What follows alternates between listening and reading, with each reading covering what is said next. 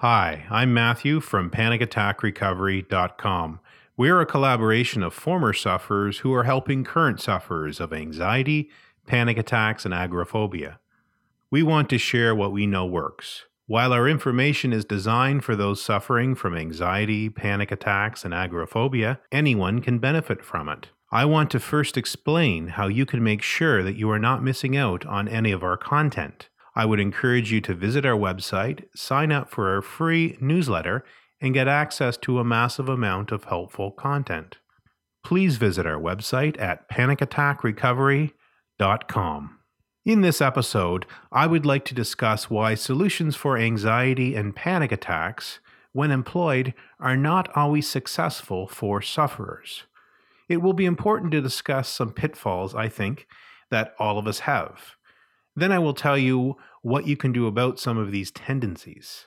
What I'd like to talk about in this episode is the fact that we all have our own personalities. We are all individuals, as I've said in previous episodes. When we are applying strategies for getting over anxiety, we can often fall back into patterns of reactions and thinking that comes from our own personalities. There is research that states that we cannot change our basic personality profile, but we can change our emotional reactions. In other words, how we respond to our emotions. We can activate areas of our brains that lead to change. To be technical, that is, we can engage our frontal lobes, our executive function, and develop adaptive processes. These responses can be learned and ingrained through habit and effort. I'd like to read a quote from Bertrand Russell. The fundamental cause of the trouble is that in the modern world, the stupid are cocksure, while the intelligent are full of doubt. What does this mean? In practical terms, it means that when someone thinks they know everything or have everything figured out in life, it is a sign that they in fact are not as knowledgeable and experienced as someone who is naturally more humble. A couple of clarifications. This doesn't mean that there is anything wrong with having healthy confidence. I'm talking about overconfidence to the point that one is not very self-aware of the limits of their knowledge. I'm not making the claim that anxiety sufferers are not intelligent people. Let me explain by discussing how this all relates back to anxiety sufferers. Anxiety sufferers over the years have become fairly confident that their fears are true. In other words, they have bought into their fearful and limiting beliefs. People who offer good advice to the anxiety sufferer might find the sufferer to be very agreeable when he or she is given such advice. Anxiety sufferers, when given practical advice about their anxiety, would make common statements such as the following, and follow along to see if these are things that you've ever said when you're given good advice. Yeah, I know. You're right. Yes, I have to start doing that, I know. And so on and so forth. I think you get the point. And if you think about it, it's easier to give advice to someone else like a third party. You might say certain things to others that you feel are certainly reasonable in the circumstances when they're feeling anxious. But the problem is you wouldn't accept that advice if you were given that advice. This is what is known as a double standard. In other words, you're holding others to one set of standards, but holding yourself out to another. Now, I could quickly sit down and name countless examples. I'm sure you could as well if you think about it. We all share this tendency. For example, as an anxiety sufferer, you would not heed the same advice that you provided to a friend who started feeling anxious. This is so true for anxiety and panic attack sufferers. You can't use the same anxious thoughts to feel better. Now, I talk about cognitive behavioral therapy, CBT, in other episodes, so I won't repeat that information here. You are free to go back and listen to all of my previous episodes. My point, CBT allows you to act as a third party. CBT is a way that you can become more objective. You can step outside of the thinking that created your anxious thoughts, in other words. This leads to an important definition of something called metacognition. Metacognition is defined as cognition about cognition, thinking about thinking, knowing about knowing, becoming aware of one's awareness, and higher order thinking skills. The term comes from the root word meta, meaning beyond. Metacognition can take many forms.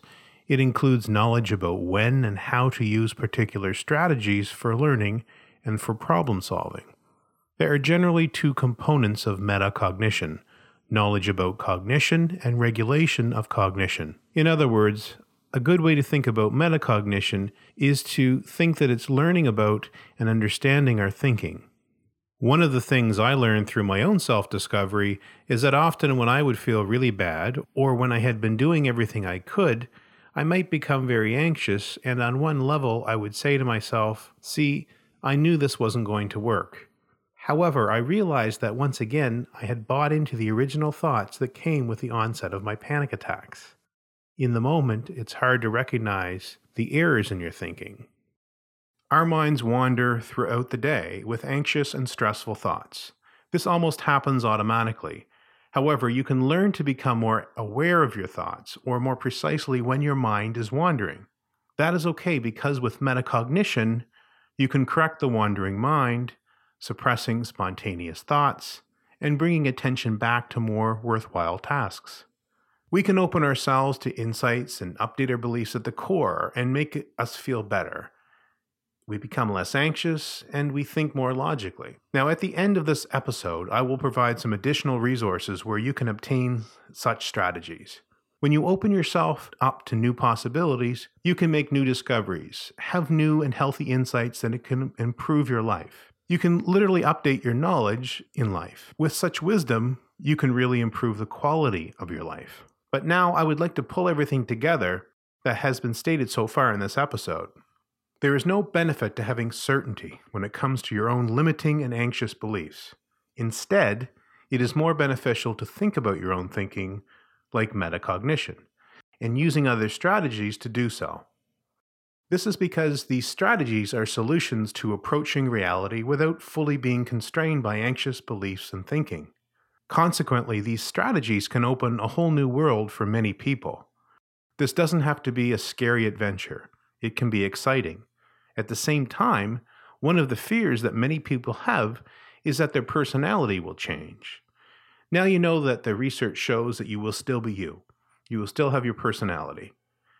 You won't suddenly become a person that is not recognizable.